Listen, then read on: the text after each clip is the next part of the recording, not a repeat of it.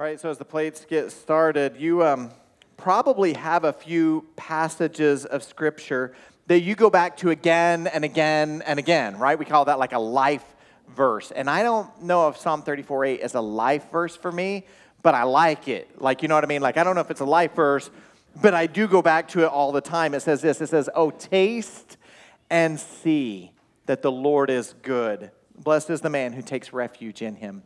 Oh, taste and see the Lord is good." You know, some people don't really do that. Some people act like the goal of life is to get to death's door safely, and they live like that. But I think a bunch of you are kind of with me. Like, you want to taste and see all that life has to offer. And so you might be the person that you want to see life from the inside of the shark cage. You want to see it from that perspective. And you want to see it while skydiving. What does the world look like from that point of view? You want to stand on the shores of the Atlantic and the Pacific just to see it. The sound of the crash of the waves sounds different to you. You want to feel the sand for yourself as it wiggles out between your toes when the waves pull it back out. You want to stand at the base of the Rockies and look up and just be blown away by the awesome, majestic creation that God has made. You want to taste and see. And that makes my insides just jump right there. But we can go too far, can't we? Like, we can go to the point that unless we're experiencing something different, unless we're tasting and seeing something different, then there's something wrong with us. We can go to the point that unless we're on our way up Mount Everest, like we think that our lives are insignificant, that they're meaningless, that there's no point to it all. And when you do that, you end up in this valley of muck. This valley of muck where you just can't seem to find that lasting place of joy, right? We're all looking for that place of joy. And so when you can't find the lasting place of joy, you know what we do? We do things like go to concerts because we like music.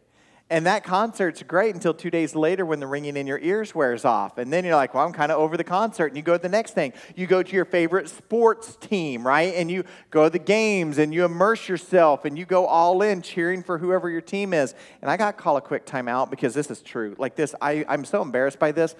But it's true. I love the Oklahoma Sooners. I love the Sooners football. I love it. But a couple years ago, I had to ask Amy. I'm not even kidding. I had to quit watching. And I know Wolverine fans, Spartan fans, I know you would never do this. I went too far.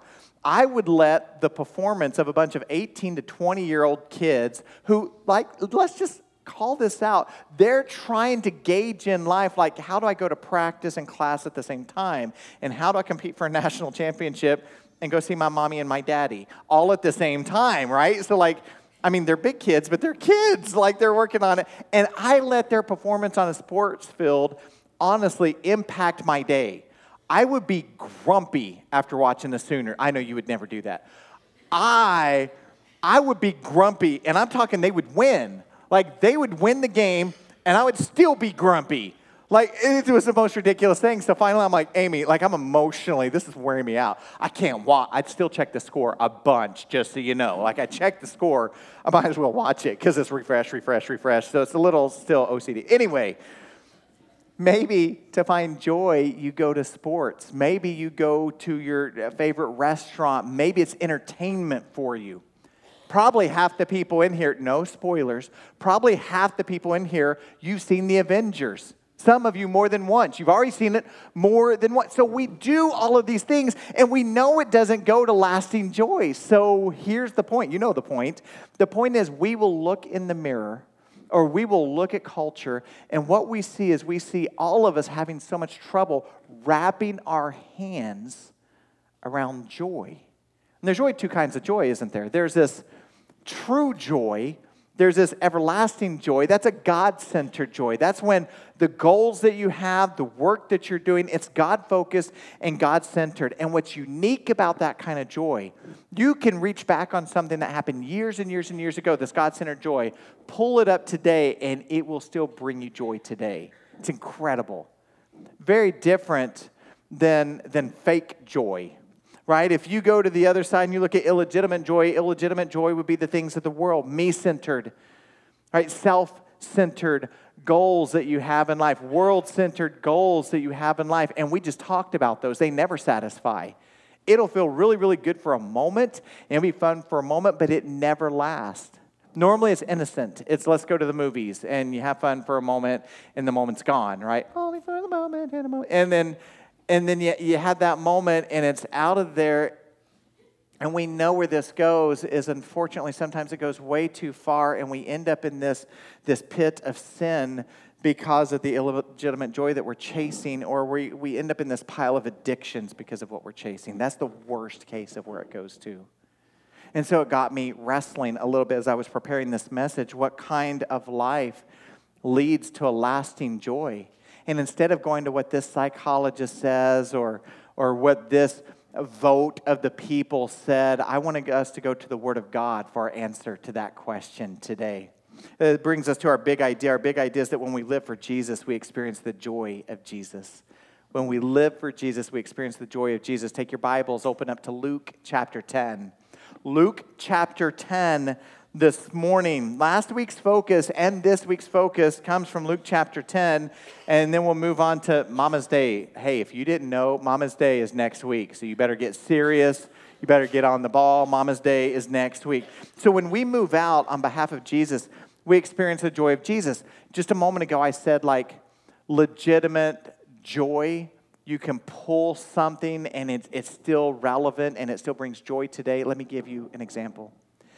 Most of you in this room, most of you who are downstairs in the overflow room, most of you, you've placed your faith in Jesus as Lord and Savior. And if you haven't, today is the perfect day to be able to do that. But I want you to think about that moment that you stopped and said, I'm placing my faith in Jesus as Lord and Savior of my life. Do you remember it? See, a lot of you do, and what's fun, I didn't even prompt you. As I look around the room, so many of you, you're smiling just thinking about that moment. You can remember. I shared my moment with you a couple weeks ago when I said it was 24 years ago on an Easter morning. Remember that? Like I still remember the moment, and I can pinpoint that's when everything changed for me. Like no question. And it was like a journey for a few years to get to that point, but that was the moment. Oh my goodness, my life turned upside down. Right? And some of you, you remember the moment, and thinking about that moment, it still brings joy in your life. And then most of you, you followed that with obedience and baptism. Right? Mine would have been like this weekend. It was like a couple weeks after Easter. A couple weeks after Easter, I got into the baptism waters. And I publicly stood in front of my friends, in front of my family, and I said, there's something that happened in my heart, but I want to go public with it. And what I did is I went under the water. I stood with Jesus in his death and his burial. When I came up out of the water, I was standing with Jesus in his resurrection. If you have not done that, you need to talk to us. If you place your faith in Jesus but never been baptized, we want to help you with that celebration because it's coming up, and we want to help you with that. And those of you who have been baptized, you remember. Maybe it was the pond. Maybe it was the lake. Maybe it was Simpson Park. Maybe it was in a place kind of like this. But there was that moment that you said, I'm going under the baptism waters. And it still brings up joy today, doesn't it? It still brings this heart of celebration still today. And then some of you, you didn't stop there. You said, I'm going to move out. I'm going to move outside the walls of the church. I'm going to show the gospel and how I live. I'm going to do some things. That's what we did yesterday, isn't it?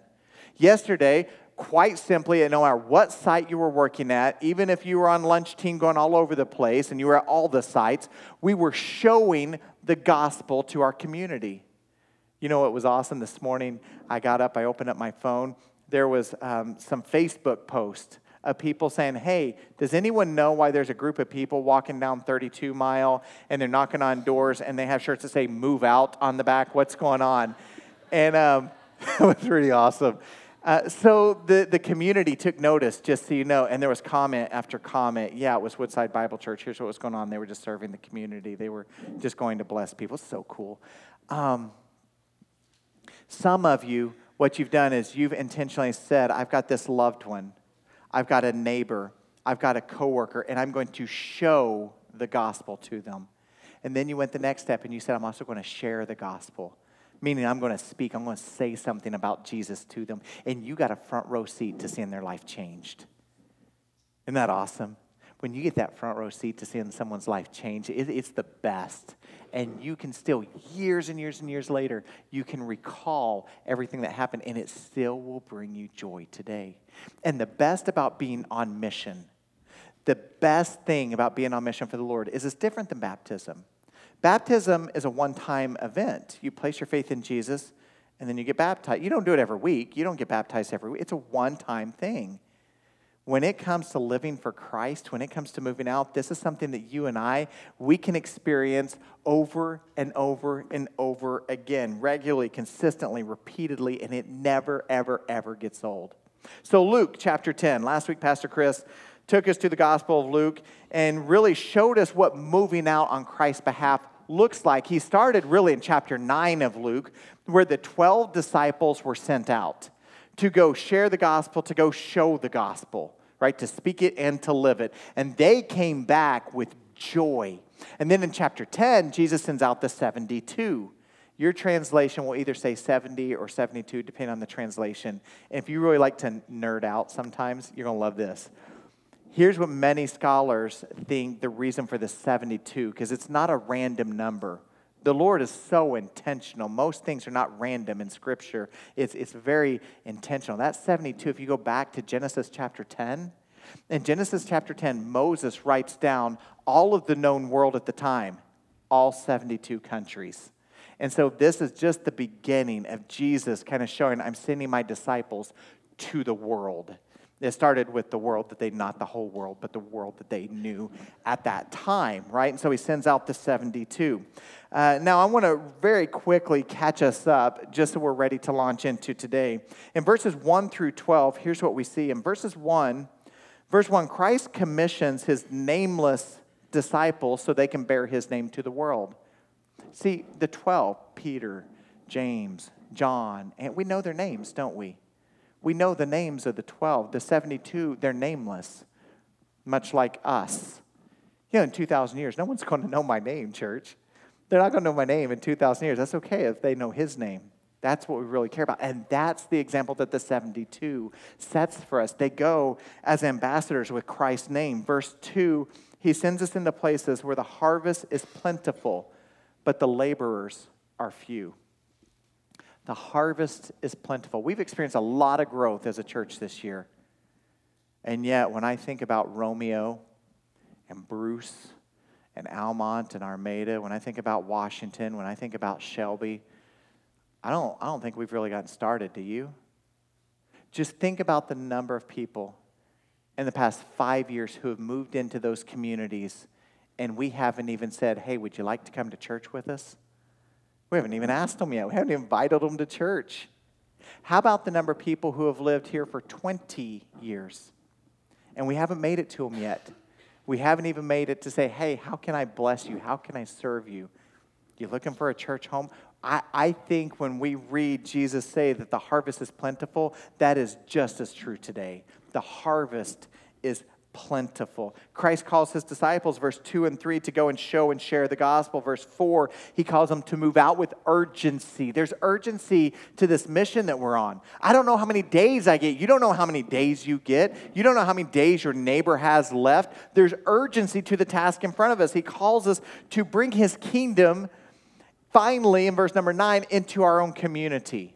I'm going to be the first one who's going to stand here and say, church, we ought to get on an airplane and go to Ecuador and tell people about Jesus in Ecuador. And I'm also going to tell you, and we need to go to Pontiac, and we need to go to Detroit, and we need to tell people about Jesus.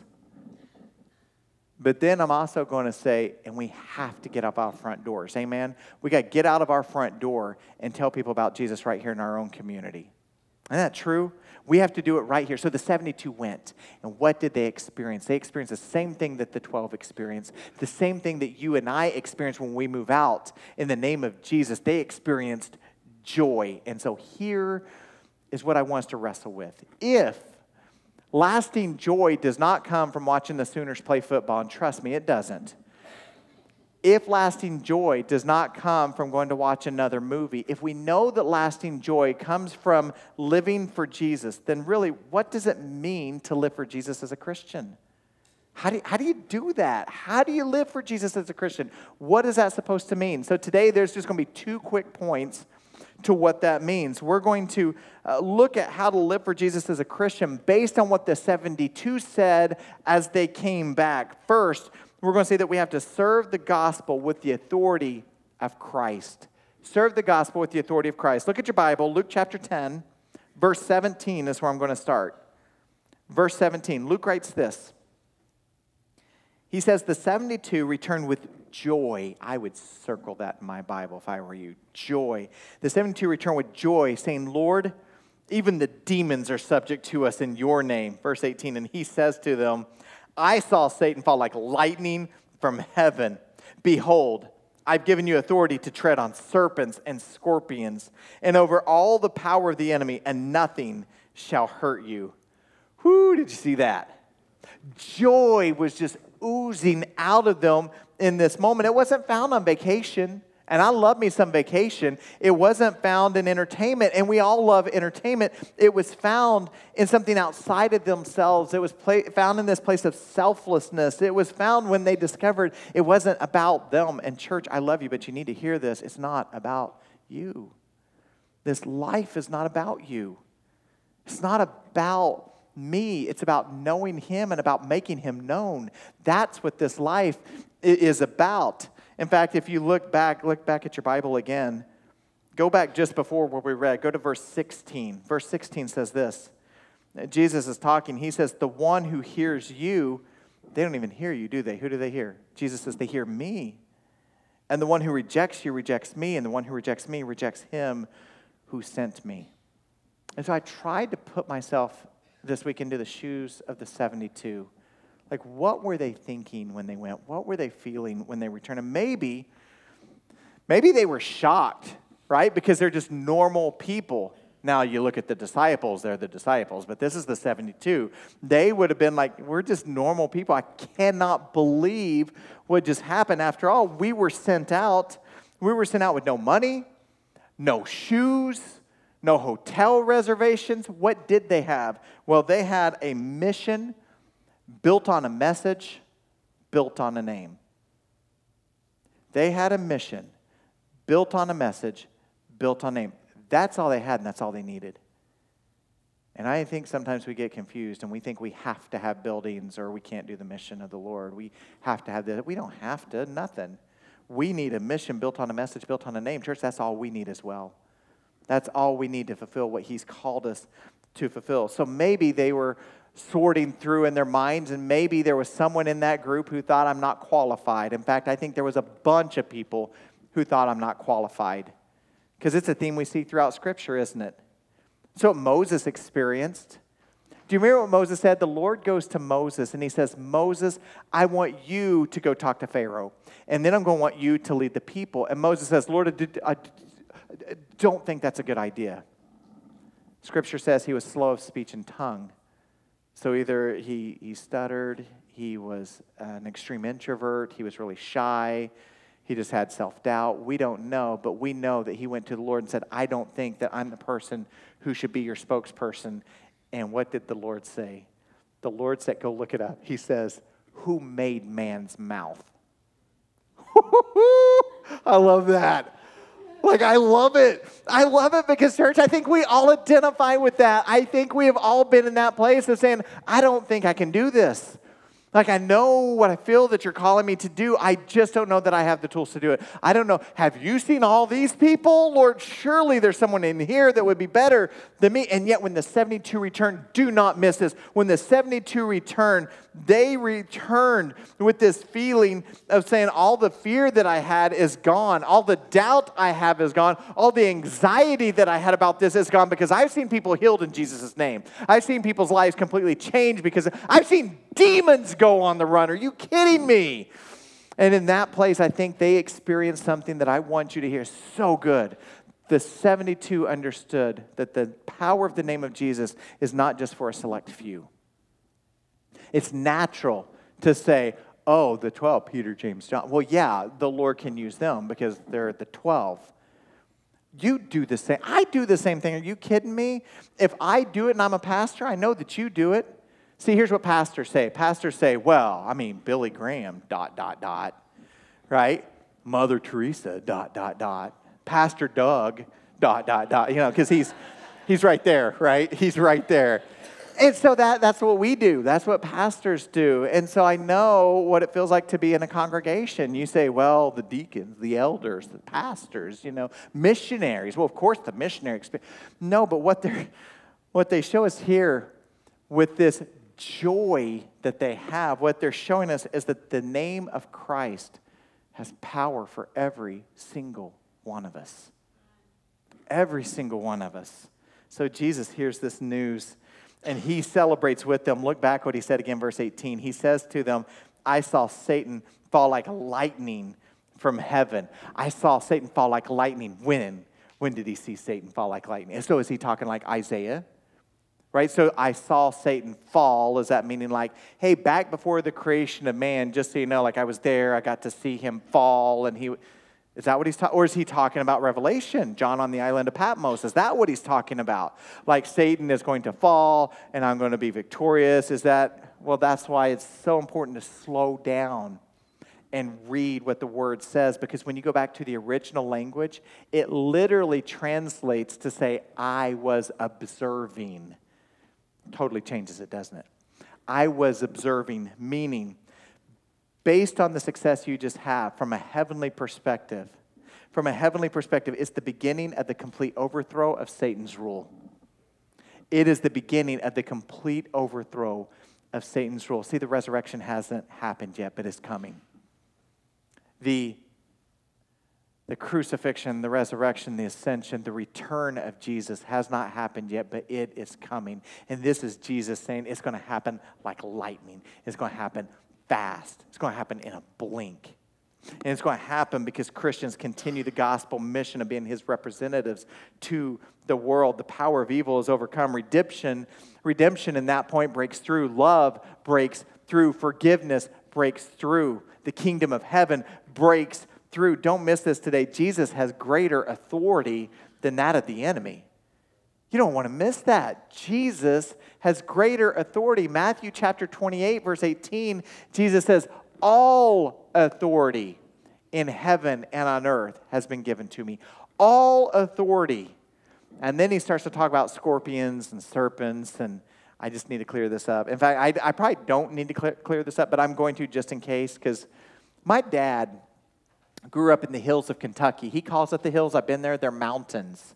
It's the mountains of Kentucky, but he calls them the hills. And I've heard some really weird stories about experiences he had growing up. See, there are people who will read this verse, and they're going to say, based on this verse, we should all go dancing around with rattlesnakes and scorpions because they're not going to hurt you. Church, don't do that. Like, that's not what he's saying. Don't do that.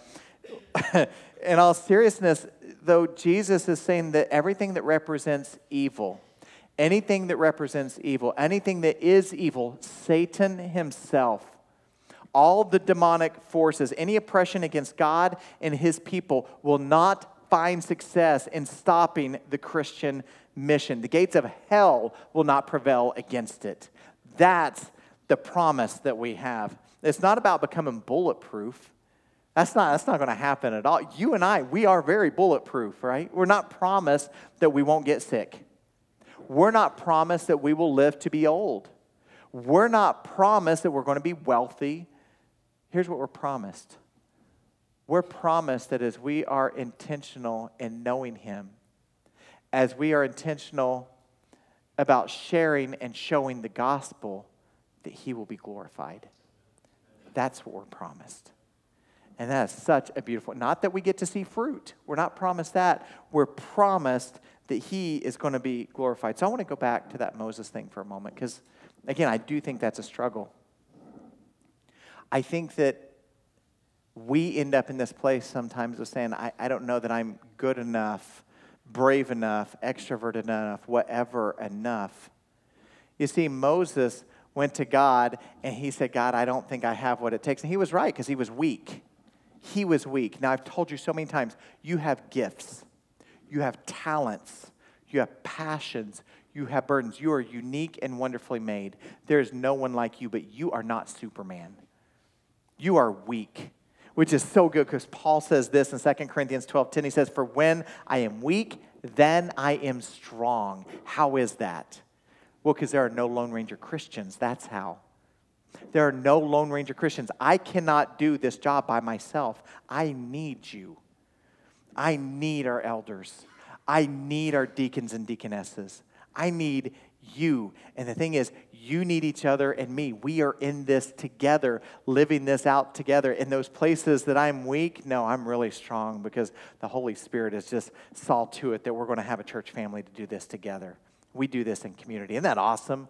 Like, we get to do this together. So if you want to see God move, if you want to see breakthrough, if you want to live for something that is eternally bigger and better than anything that this world can throw at you, if you want joy in your life, then it means that you and I, we have to move out. We have to take the gospel to share and to show to those around us. That's where that place of joy is going to come from. So the big question again, what does it mean to live for Jesus as a Christian? First of all, you're going to serve the gospel with the authority of Christ. And just very quickly, it means you're going to serve the gospel with the joy that you will receive the gospel's reward. Very briefly, let's look at verse 20. Luke writes, nevertheless, do not rejoice in this. Jesus is talking. Don't rejoice in demons running from you. Don't rejoice in this, that the spirits are subject to you, but rejoice that your names are written in heaven. So Jesus switches right here. So he says, I know you think you are pretty awesome right now, don't you? Like the demons ran. Like you think you're the bee's knees. You think you're so good. But he's like, don't have the Moses syndrome. Like, don't allow yourself to have so much self-doubt that you're down here. But also, don't get puffed up either. You can't be way up here thinking that you do the things you're supposed to do, but then trust the Lord to do what only He can. Because you're not really doing that. That's His power. That's not your power. Do you see that? And instead, He says, here's what I want you to do. I want you instead to go back and remember your salvation. That's where your joy should come from. Your name is written in the Lamb's Book of Life. No one's going to erase your name from the Lamb's Book of Life.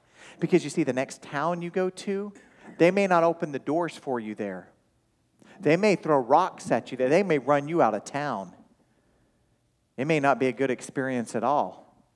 So your joy just can't be in what kind of results you get, because the results, it's not up to you anyway. You need to love the Lord and be satisfied in your salvation. So what do we do with this? I think it's pretty simple of what our calling is based on the Word of God. Has anyone ever made a little garden in the backyard, or maybe a big garden in the backyard, but you've gardened before? Way more than the first service. Thank you, guys. Or first service just wouldn't play, one of the two. But everyone here, you can identify with this. If you're going to, let's say, grow corn. If you're going to grow some corn, you don't take corn seed or popcorn. I don't even know what you'd use. And you don't throw it in the backyard. Popcorn, I don't think would work, would it? Anyway, you see what a farmer I am. I do have on boots. That's got to count for something. So you don't throw the corn seed in the backyard and think you're going to grow corn stalks. It doesn't work that way, right? There's a process. The first thing you do is you plow the soil, don't you? You plow. The next thing you do is once you've turned over the dirt and you've prepared the soil, you sow the seed. You get the seed into the dirt. And then you can't do much. You got to step back because you can't make the sun shine, can you? The Lord has to do that. So you step back and you be patient and you watch, and all of a sudden growth will start until finally there's some fruit. There's going to be some corn, which I don't know if corn's a fruit or vegetable or what it is. I don't know. It doesn't matter. So there's the corn there, and so you pick the corn, but you don't take the corn and just drop it down in the backyard and think I'll come back to it in a few weeks when I'm hungry, right? You put it someplace dry, someplace secure, someplace safe. Here's what I'm saying. You and I have to move out. Move out starts with plowing. Plowing is prayer, my friends. The first thing you need to do is you need to pray. I want you just to start to walk through your community. I've said it a few times now. Just start to pray, Lord, let me see people the way that you see people. Let me see the needs that my neighbors have so that I can fill those needs. Let me see where the hurts are so that I can help heal those hurts. Lord, let me see them the way that you do. If you live out in the country, go on a prayer drive. That'll work too. Just drive past your neighbors and just start to pray, Lord, will you soften my heart for my neighbors? Help me to know how to love them. You're not even talking yet. You're praying. You're preparing the soil. Some of the soil is their heart. Some of the soil is probably your own heart, isn't it? Lord, help me to see the way you do. And then you're going to sow the seed. That means you're going to start talking about Jesus. That's what that means. You're going to start to talk to people. A few weeks ago, I was having some blood work done. They were taking the blood out. And the woman who was taking my blood, she said, "Oh, I'm sorry. A couple days ago when we took blood, like there's a bruise there, but that's a really good vein." And so I'm like, that's okay. If that vein is good, even though I'm bruised, use that one anyway. Listen to what I said. I said, I'll wear a long sleeve shirt when I go to preach on Sunday. Did you see what I just did? Did you see that? So I just said, hey, let's talk about Jesus. Like, that's what I did. Let's talk about the Lord and let's talk about church. Now, you're not all pastors, and so you can't use that line. You'd be lying. Like, so don't do that. But here's what you can do. As you're walking through your neighborhood, you can go up to your neighbor and say, hey, sometimes as I walk, I pray, and I'd love to pray for you if you have any prayer needs. Is there anything I can pray for you for as I walk? It's pretty easy, wasn't it? You don't have to be the weird person who makes your neighbors run. You can just say, I'm here to serve you. How about this? A couple of weeks ago, my church, we went and we just served all kinds of people in the community. And there's just a lot of people who love to serve because we love Jesus. So if there's ever anything that you need help with, please let me know. We want to serve you. And then you step back. Just get quiet and step back. Don't keep going. Just step back. Let the Lord do what only He can. You don't have to be the Holy Spirit. He's good at that. Let the Holy Spirit do the work. So with this woman who's taking my blood, here's what that looked like. She paused and she said, well, where are you a pastor at? Well, I'm a pastor with Woodside Bible Church. And she goes, oh, is that one the one by the Home Depot? That's our White Lake campus. And I go, yeah, that's not where I'm at. I'm at Romeo. And she goes, well, I'm not driving to Romeo. And I'm like, you should. The church is amazing. Like, you would love it. But listen, if you ever want to go to church, and she says, no, Billy, we do.